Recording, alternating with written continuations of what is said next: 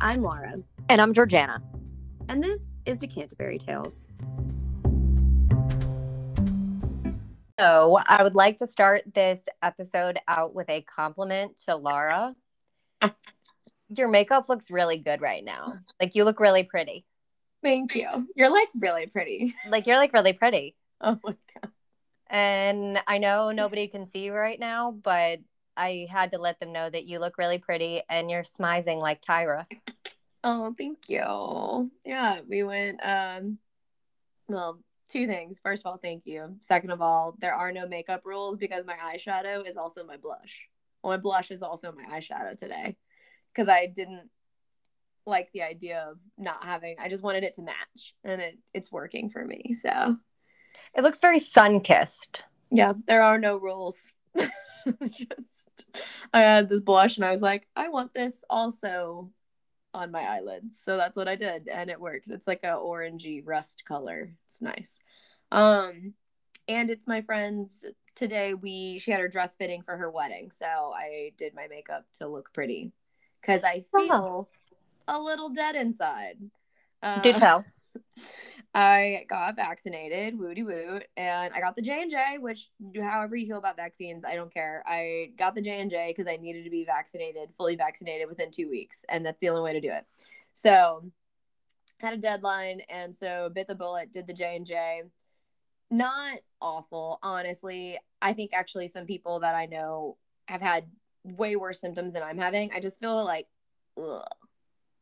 It was worse last night, but it honestly, in terms of like quote unquote bad reactions, I don't think I'm having a bad reaction. I think this is just normal side effects. Well, sorry you feel subpar, but congrats on your vaccination status. Welcome to the club.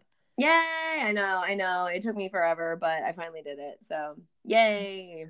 The only reason I got done is Walgreens called my work and told me that they had vaccines that were going to expire. So if you wanted to come get vaccinated, they could get me in today. And so nice. I went in, got it done on my lunch break. And then 2 weeks later, went in, got it done on my lunch break. So that is the only reason it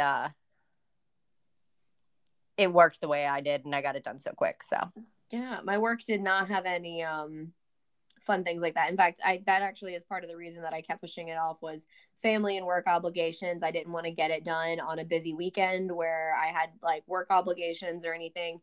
So I didn't have anything work related today. So we decided earlier last week, that yesterday was the day because we could, if we needed to, stay in bed all day today if we needed to. So but you didn't. You went and erranded and you put makeup on your face. I did. I put makeup on and everything. Yeah. I also really like the way my eyebrows look right now. It's a gel. Oh, I love a gel. Yeah. I'm new to the gel life. And the gel brow is really working for you.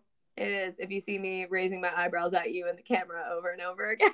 If I looked better, I would take a picture of you raising your eyebrows for the gram, but I just got off a 10-hour shift, so I'm not. Bless you. You. I'm not photographable right now. It's okay. Neither am I most times. I feel like my hair is like alfalfa-ing right now. That's a fun look. I do like your little wispy baby hairs are having a field day right now. I'm pretty sure that these are from when I took scissors to my head as a child. And this is how much my hair has grown back. I feel like that's not possible. I don't know. That's what I tell myself because it's a good story. It is a good story. It was a fun one. And then these down here, we got school mandated drug testing at my high school. And I was at your school? Yeah. And so I was a very good kid. And so they knew I was clean. And so they liked to drug test me a lot. So I would have a positive review.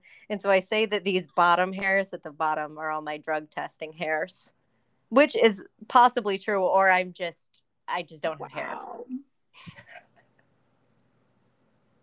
Anyway, that's the stories about my hair. It's really not interesting. I don't know. I think it's a little interesting. Anyway, how are you? Any updates? I ripped my pants today. Do tell. I You haven't told me this yet. I have a pair of pants that I love, the Magic pants, and I had ripped them previously, so I sewed them up.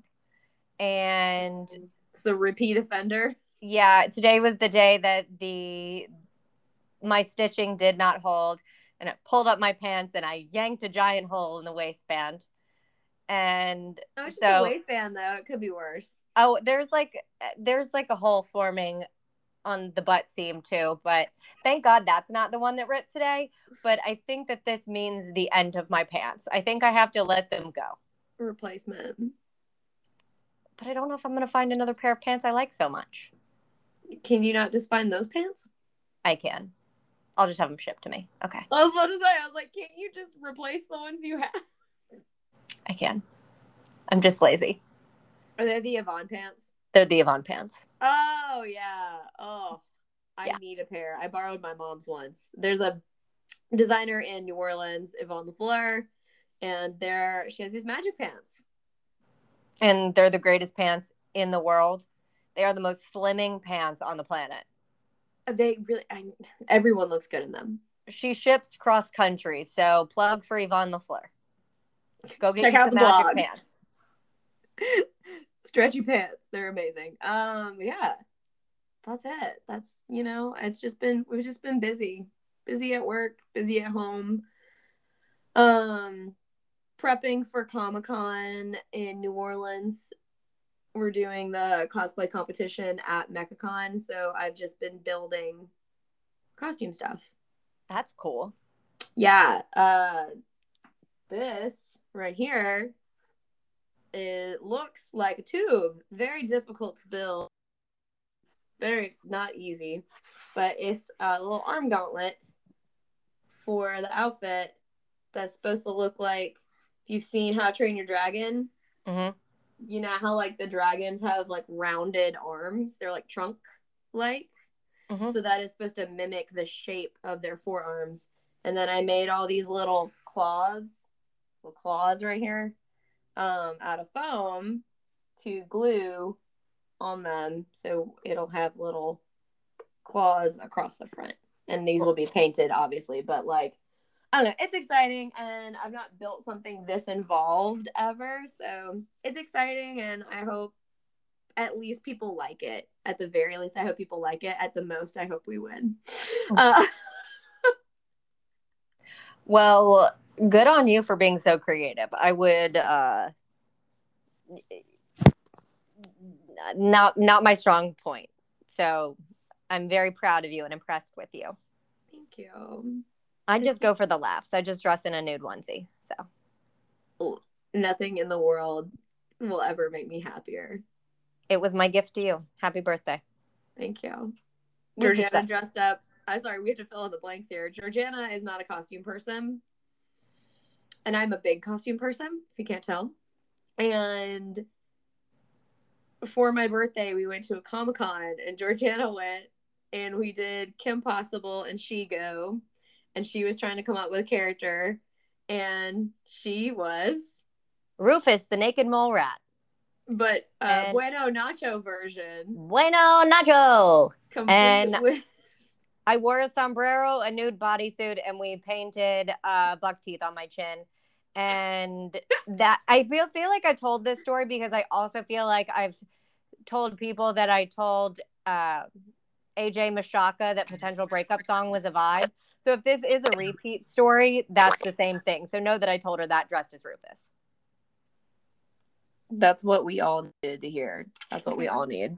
And if I have told that, maybe you needed reminding. But maybe you're a new listener and haven't made it that far. Yep. Anywho, well, I can't wait to see the finished product of what you're doing. It's going to be cool. I hope so. I'm a little anxious because I have a lot to do and I only have 2 weeks. So you got it. You gon' crush it. Thanks. Anywho, what are you reading, watching, listening to? Quick rundown. Still reading A Gentleman in Moscow. Plan to knock some of that out today and tomorrow. Watching my usual Grey's Anatomy, Downton Abbey, Fear the Walking Dead, The Walking Dead, but added The Goldbergs for a laugh. All right. And listening, haven't been podcasting, but have been trying to find some new jams. And I'm really not impressed with the new music of the age. And so if you have any good suggestions, please let me know. Bad girl music is popular right now, and I don't like it. I put on the 70s and 80s station after feeling my discouragement. So. Can relate.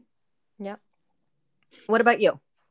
I'm still reading the guest list. I've not gotten far. And we're watching This Is a Robbery, which is that Netflix documentary about the biggest art heist in America. Cool. Very interesting. Really digging it. It's from Boston. It's unsolved too. Add to watch list. Yeah, it's like they stole like a Rembrandt and like really, really like irreplaceable works of art. But it's about like the seedy underbelly of the art world, which is cool. It's called This Is a Robbery. So I'm enjoying that. Listening to still the usual. I'm a pretty steady listener of That's Messed Up, an SVU podcast, Wine and Crime, My Favorite Murder. They're all true crime based.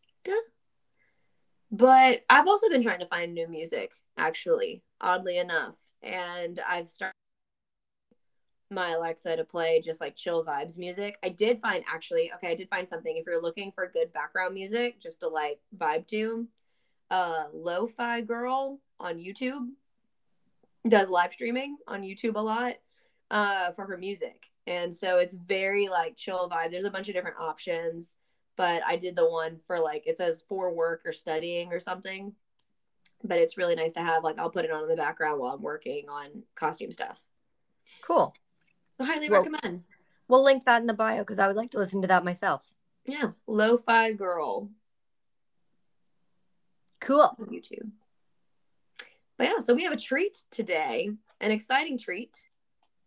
We have the author of Astrid Sees All, Natalie Standiford. We got to interview Natalie Standiford. And it's a fun story. Our July pick is Astrid Sees All. And I really enjoyed this interview. I think it was fun. It was a little bit different than something that we've done before. We kind of had more of a book club discussion with her than we have with some of our other authors. So this was definitely a different take on our author interview, but I really enjoyed it. I did too. I had a lot of questions, and I know you had a lot of questions. I feel like we needed to delve a little bit more. We did. And I enjoyed it. I loved talking to her. I loved her book. And I hope y'all enjoyed as much as we did. Yeah. So enjoy our interview with the author of Astrid Sees All, Natalie Standiford.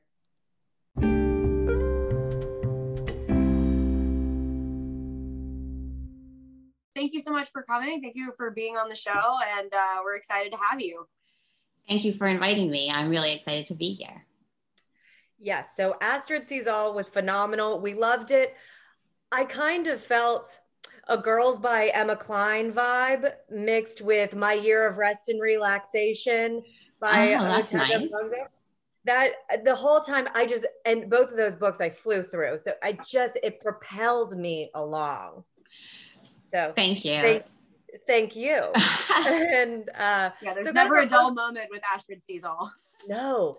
Oh man. So our first question pertains to the fact that most of your previous novels have been YA, young adults, and Astrid Sees All is very adult. And what made you want to make this transition, and can we expect more adult novels in the future? Well, I am working on a new adult novel now. So yes. I think what happened was, like, I've written books that are set in elementary school, in middle school, high school, and even one of my YAs is set in college. So it just felt like, well, this is right after college. I don't know. I guess I'm sort of gradually going through the stages of life. and writing about them bit by bit. So that's connected timeline. Yeah, it just felt like that's what I wanted to write about next. And then my next book is they're going to be a little bit older, like late 20s, early 30s. Relating. Awesome. Yeah, that's very relatable. Yeah, and I would say like your writing is very vivid and colorfully depicted. Like we can see the picture that you're painting through your words. So do you feel that maybe some of your work for younger readers led to that proclivity to have very descriptive and vivid writing? Yeah, and I think, as you said, like never a dull moment. I think that is something that for children's books, you really don't want to bore them. So it's a habit I picked up from writing children's books. It's just, keep things going and keep the reader entertained. Always to think about who is the reader, what do they know, what do they expect, what do they like. To get that rapid fire plot points. Yeah. Yeah, I felt like I was there. I felt I was a fly on the wall in the club. I wanted Astrid to tell my fortune. I was there. I was hanging out. And so we kind of have a discussion, if you will. We have a bunch of questions that kind of piggyback on each other. Which we've never done that before, that are so like, we had just a bunch of questions pertaining to the same subject. So we're like, let's have like a mini section. We have to know everything. Okay. So how would you describe Phoebe and Carmen's friendship? In our opinion, Phoebe kind of seems more like a project for Carmen, a friend of convenience, while Phoebe is very invested in their friendship, creating it, maintaining it. And so are they actually friends, in your opinion? That's a good question. I do think Phoebe wants things from Carmen, and I think Carmen senses that. And Carmen doesn't really need Phoebe until she does. So I think they are friends. It's just that it's kind of off and on, that they're both a little bit unreliable, and they both sometimes put themselves first. It's just rocky, but I think it is a real friendship. Real friendship. Yeah. And then that leads or are they more than friends? They have that kind of late night drunken, not now, will they, won't they moment at their apartment. And it seems that their respective relationships with Jem have more to do with each other than the actual male in the relationships. Can you provide some insight to our speculations here? That is a very good observation, especially about Jem. I do think Jem he kind of acts as a connector between them. And Phoebe I think she likes Jem a lot because he likes Carmen, and Carmen likes him. And it's a way of getting to Carmen. I think that Phoebe, she's sort of obsessed with Carmen, and that she maybe doesn't have a boundary there in terms of what's a sexual feeling, what's a friendship feeling, what is love, what kind of love is it? She doesn't really know. There's this boundarylessness about it. And I don't think Carmen necessarily feels that way about her. So I think Carmen resists her. She's not really against the idea of making out with a girl, but she's just doesn't want to do it with Phoebe. And maybe she knows that doing that with your roommate could cause problems. But seems like something Carmen would know. So I think to Phoebe, it is maybe more than a friendship, just in the sense that everything's just bigger to her. Kind of talking about the characters, that Phoebe, I was like, almost this relationship with Jem is just another way to possess Carmen. Like, she's so possessive of Carmen, even down to like her jacket. Like, right. Every little thing about her, she just has to like have.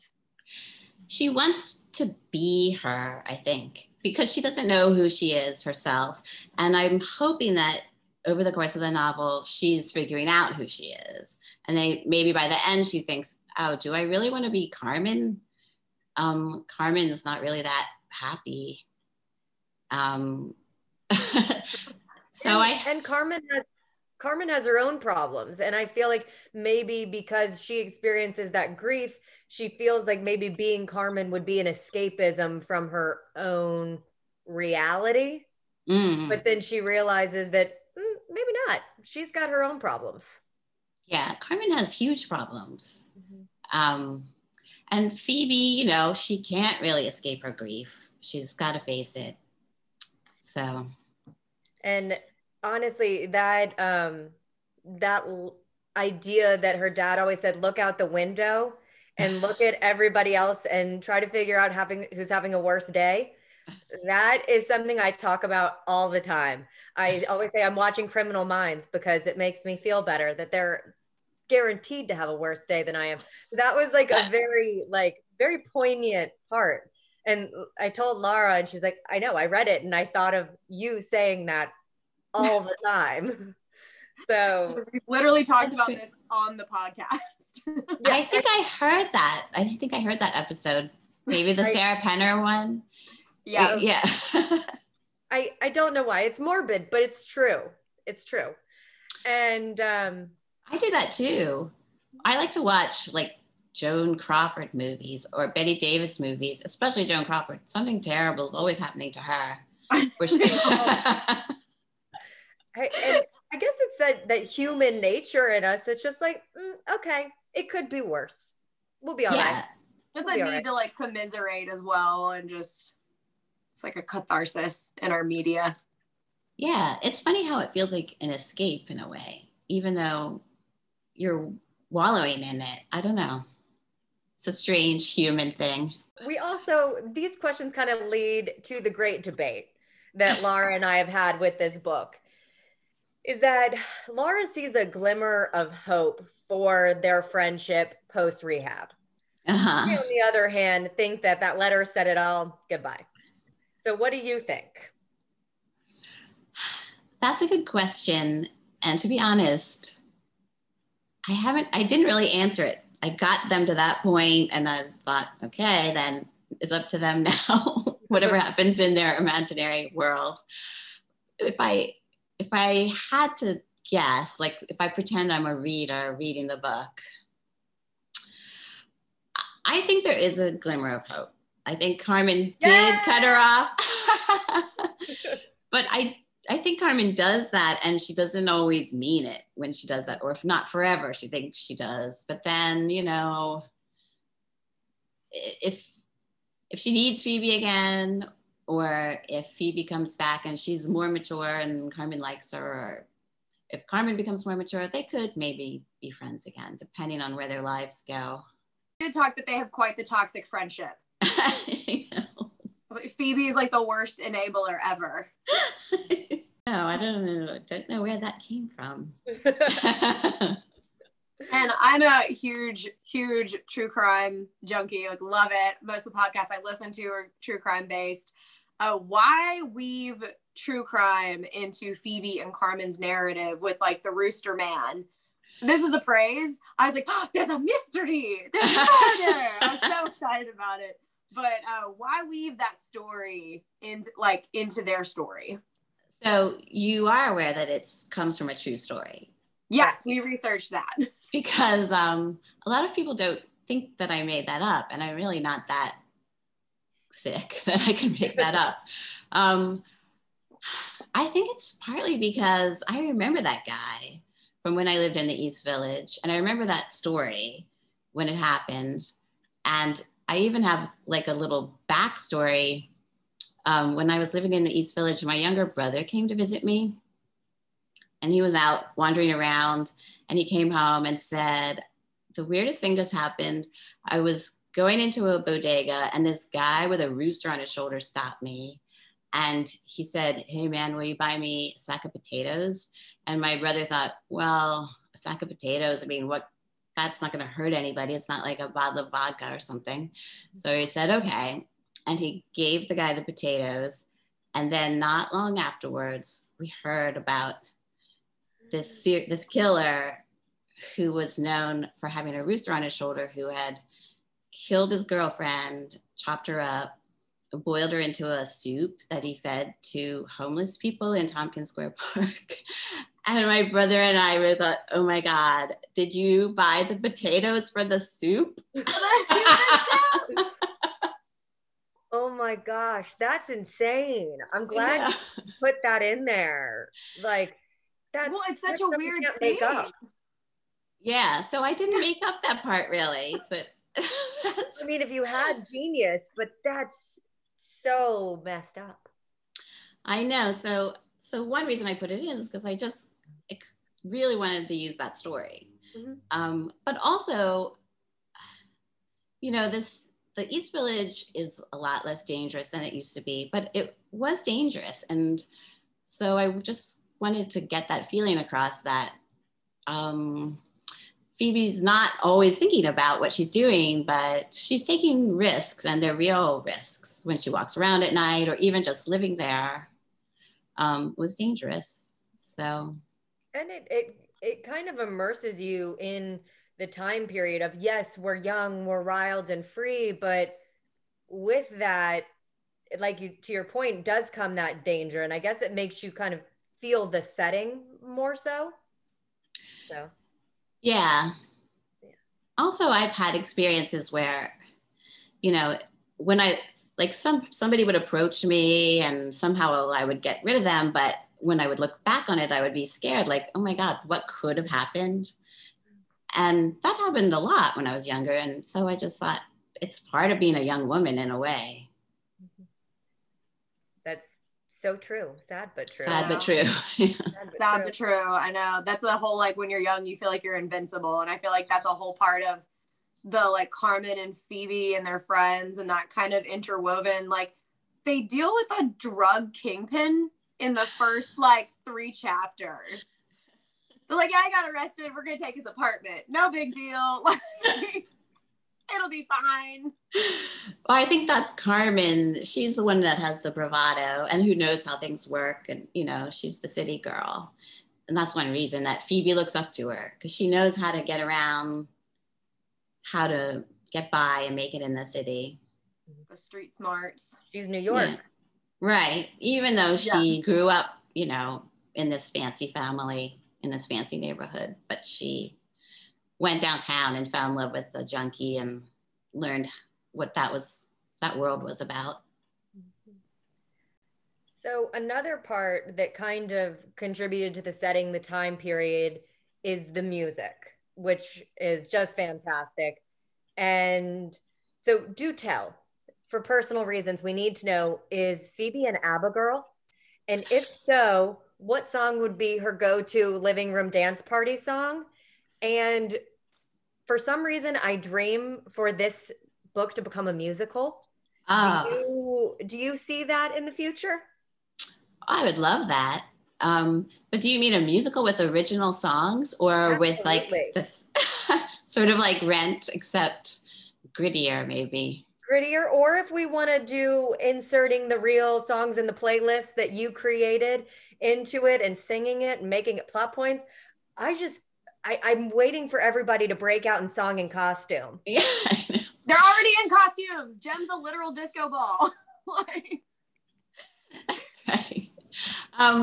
Well, yeah, I did listen to that playlist when I was writing, and I would dance around to some of those songs when I took breaks, because, you know, I was in my 20s in the 80s, and I did listen to all those songs. And I'm happy to hear you say that, because I did kind of want to write like the book version of a long music video of all those songs. I think I'd rather have a movie with a soundtrack with the songs than original soundtrack, but I would take anything.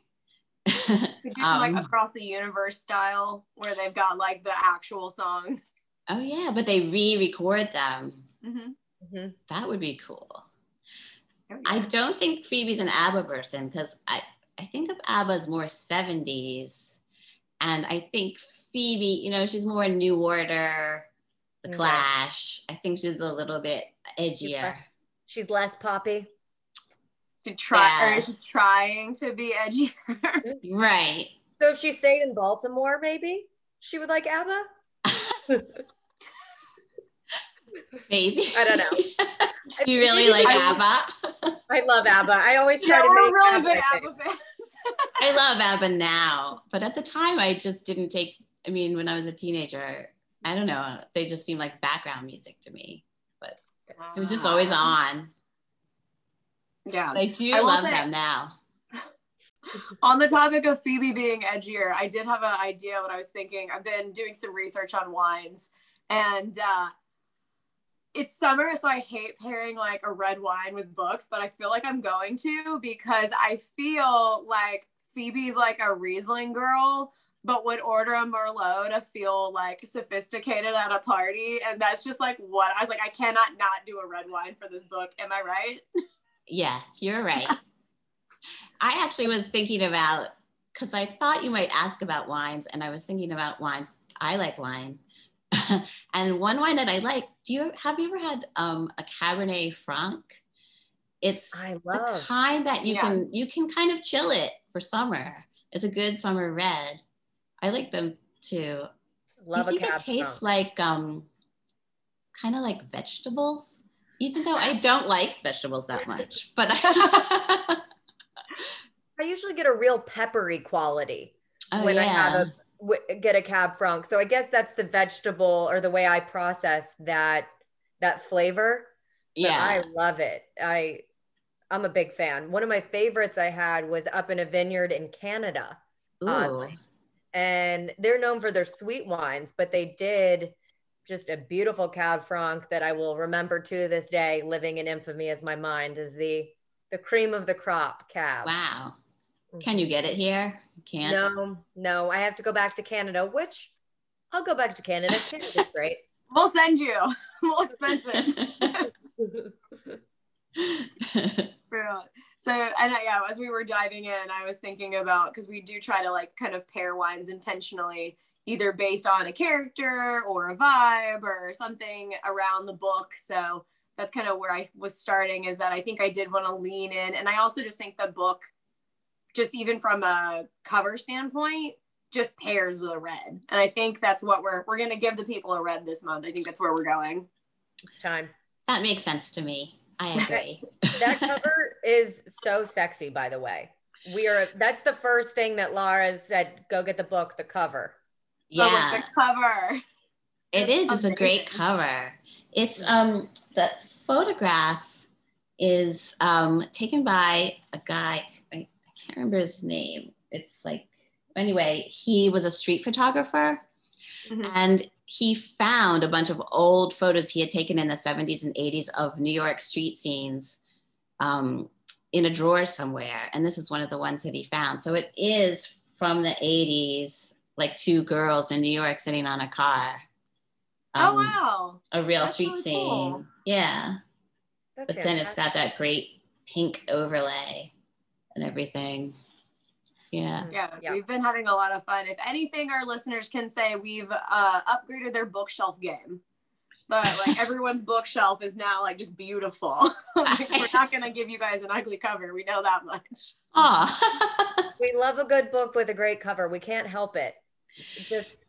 Covers are very important. Well, they say don't judge a book by its cover, but it's your first impression. So you've got to have that eye-catching cover, and your Astrid Seas all did it. It caught us. We bought it. We loved it. It was easy to love. I'm glad to hear that. It does really pop, the cover. It does. It really does. Why, of all famous human beings, JFK Jr.? Of all famous people. Because he was in my class in college. So a lot of that Brown stuff, I did go to Brown, and it's made up, but the atmosphere of it, or the way I felt, because I like Phoebe. Okay, first I want to say the book is not autobiographical. I lived in the East Village in the 80s, and I'm from Baltimore, and I went to Brown, but I use those things because I know them well. But like, I didn't live in the East Village with a girlfriend like that. I actually moved there with my boyfriend from college, and didn't, the Rooster Man didn't attack me or anything like that. Most of it's made up. John Kennedy Jr. was in my class, and it really just colored everything. Like, everybody was obsessed with him. Mm-hmm. And it really kind of blew my mind, I guess, just being all of a sudden, like, coming from this world where everybody's dad is a doctor to this place where people are children of movie stars and stuff. And at the same time, you could see that he felt a little uncomfortable. Like, he knew everybody was always watching him and everyone was always talking about him. And I felt sorry for him in a way, but he seemed like a nice person and a sensitive, thoughtful person. So I don't know. That's why. And he seems like kind of the pinnacle of, I guess Phoebe wants to be New York. She kind of feels like the other a little bit. And maybe he's the pinnacle of what the aspiration is, that she could walk up to him, say hi, be his friend, and engage, I guess. Maybe yeah, it's like so close. Like, he to her, he seems to live in this world that she doesn't know anything about, that she's so curious about. And if he liked her, and then she could be in that world, and what would that be like? It's like he has the power to open this door, but he doesn't really do that for her. So she goes a little lower and tries Carmen. Hey, but she did get a piggyback ride, right? I know. We did talk about that a little bit when we were pulling together some of our questions. Was I feel like a lot of this, Phoebe's search for identity is based a lot in her feelings of powerlessness, mm-hmm. with like her parents and her mom, and like she's like pulling away and running away from her mom so much because she feels like her mom is smothering and taking this like kind of power of autonomy away from her. Carmen is giving her power. JFK Jr. is like a key to the power of, like, he has the power to enter her into this world. And it's kind of that, search for her identity to find her own power within herself more than anything. Yeah. I think, she was really, not coddled isn't quite the word, but protected. Sheltered, thank you. As a child, her parents were very worrisome and sheltering, and she felt so confined by it, and she really wants to break out of it. So she overdoes it a little bit. Like, she feels like she has to really make it stick. Yeah. Or she could get sucked back in to the safety that she finds boring, which I understand. One thing that I was thinking of when I was writing this book was the myth of Persephone. Persephone was this little girl who was picking flowers in a field with her mother, and Hades, the king of the underworld, kidnaps her and takes her to the underworld. And eventually she becomes the queen of the underworld. Then she's allowed to come back. And when I heard that story, I think when I was 21, I wanted to go to the underworld. I wanted to take myself to the underworld. And I think that's what Phoebe's doing. No one has to kidnap her.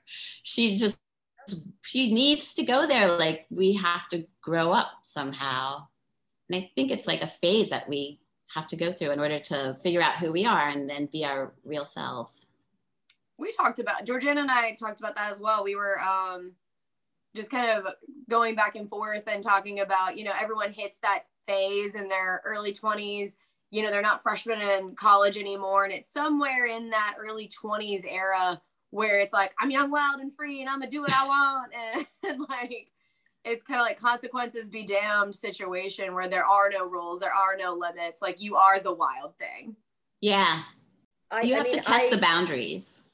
Absolutely. And I can see so many things thinking about their stories, I'm just like, ooh, I did that. Ooh, I did that. It was kind of a memory lane jolt. Oh yeah. I was like, I definitely did a cartwheel for attention. Definitely did a cartwheel for attention. So I think that was entirely relatable, just in that we all go through that phase and we all feel that. So thank Yeah. you for so eloquently writing that for me to jog back to my memories and just like, ooh, Ooh. let's look back at that. Once in a while, I have seen a few people say like, she still does these crazy things and it's so destructive, but oh, well, I mean, some people don't, it's not a good example. Have you read Great Gatsby? Like, And how is she, if she doesn't go through that destruction phase, how is she going to get to the responsibility phase of, I don't know, maybe that's me. Maybe other people have it more together, but I guess for me, the young, wild, and free part was like, oh, okay, now it's time to be an adult. I got that out of my system. And so I kind of think that that's what Phoebe had. This is my time before I become a grown up, before I face everything else that I have to deal with. Right. Yeah. Inevitable. I definitely agree. Okay, I'll stop rambling. I just loved it. Oh, I'm so glad. So we did a deep dive on your Instagram. Oh. Please tell us about your sibling tabby cats. Oh, one of them, oh, she just walked over. They're Lucy and Yoda, named by my stepson. So, I mean, Lucy, I might have not have picked the name Yoda myself. I literally have a stuffed baby Oh my Yoda God. in my office.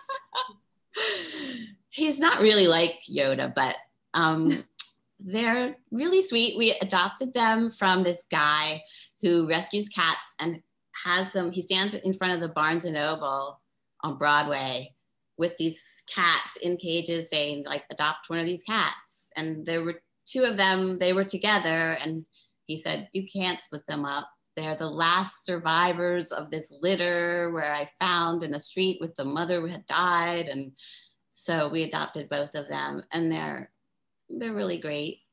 I love them. We're a sucker for cats. Me too. I love cats. We love them. And I too got taken by the SPCA. It was buy one, get one free day.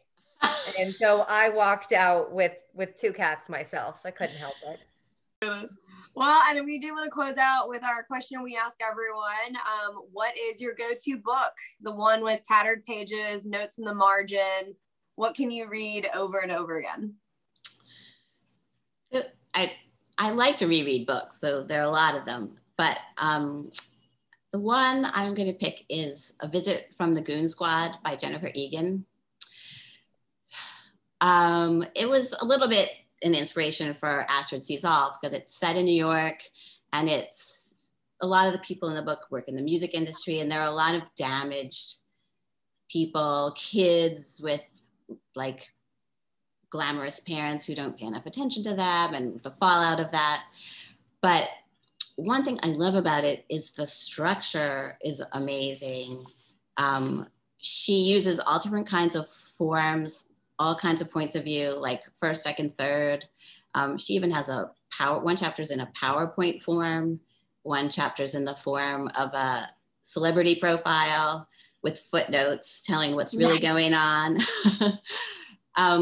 And she has these characters, like the first story is about the character, and you think that's it for her, but then she pops up in other people's stories, and your understanding of everyone deepens as you see different parts of their lives. She kind of goes to the past, to the future. And she's really good at explaining like the psychology of these people, how they're deceiving themselves.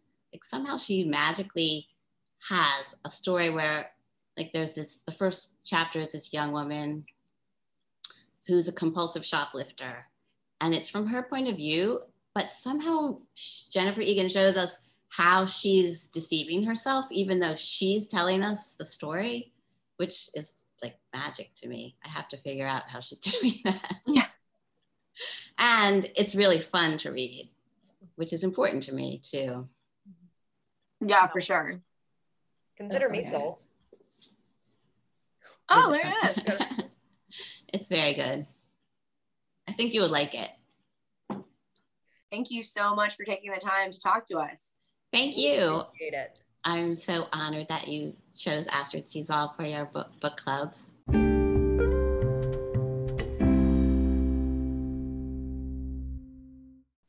So you were right. Natalie said that there is room for them maybe to be friends again. I still hold to my guns that there's not, but I see hope. I'll give it to you. I'll give it to you. The author agrees that you're right. I still hold my opinion, but I concede. I concede. Not saying that I like to be right, but I like to be right. So, woo. Sorry you're not sorry that you're right? Sorry, not sorry that I'm right. I can't wait to see what she writes. I think it's going to be really interesting now that she's written this age range, kind of moving the evolution of how her writing changes as she moves into different age groups. Very cool. I wonder if it's going to be, you know, as poignant and spot on as it was, you know, for this age range, at least in my opinion. For Astrid. Yeah. Right. So I'm excited to see what she does. Definitely an author to watch. But yeah, thank you so much to Natalie for coming on the show. We appreciated having you, and definitely can't wait to see what happens next in your career and where Astrid goes from here. And yeah. And stay tuned because we will do our in-depth chat of the book even more so than we already have. But just Laura and I. Mark your calendars, Boozy Book Club for July. We got some fun pairs.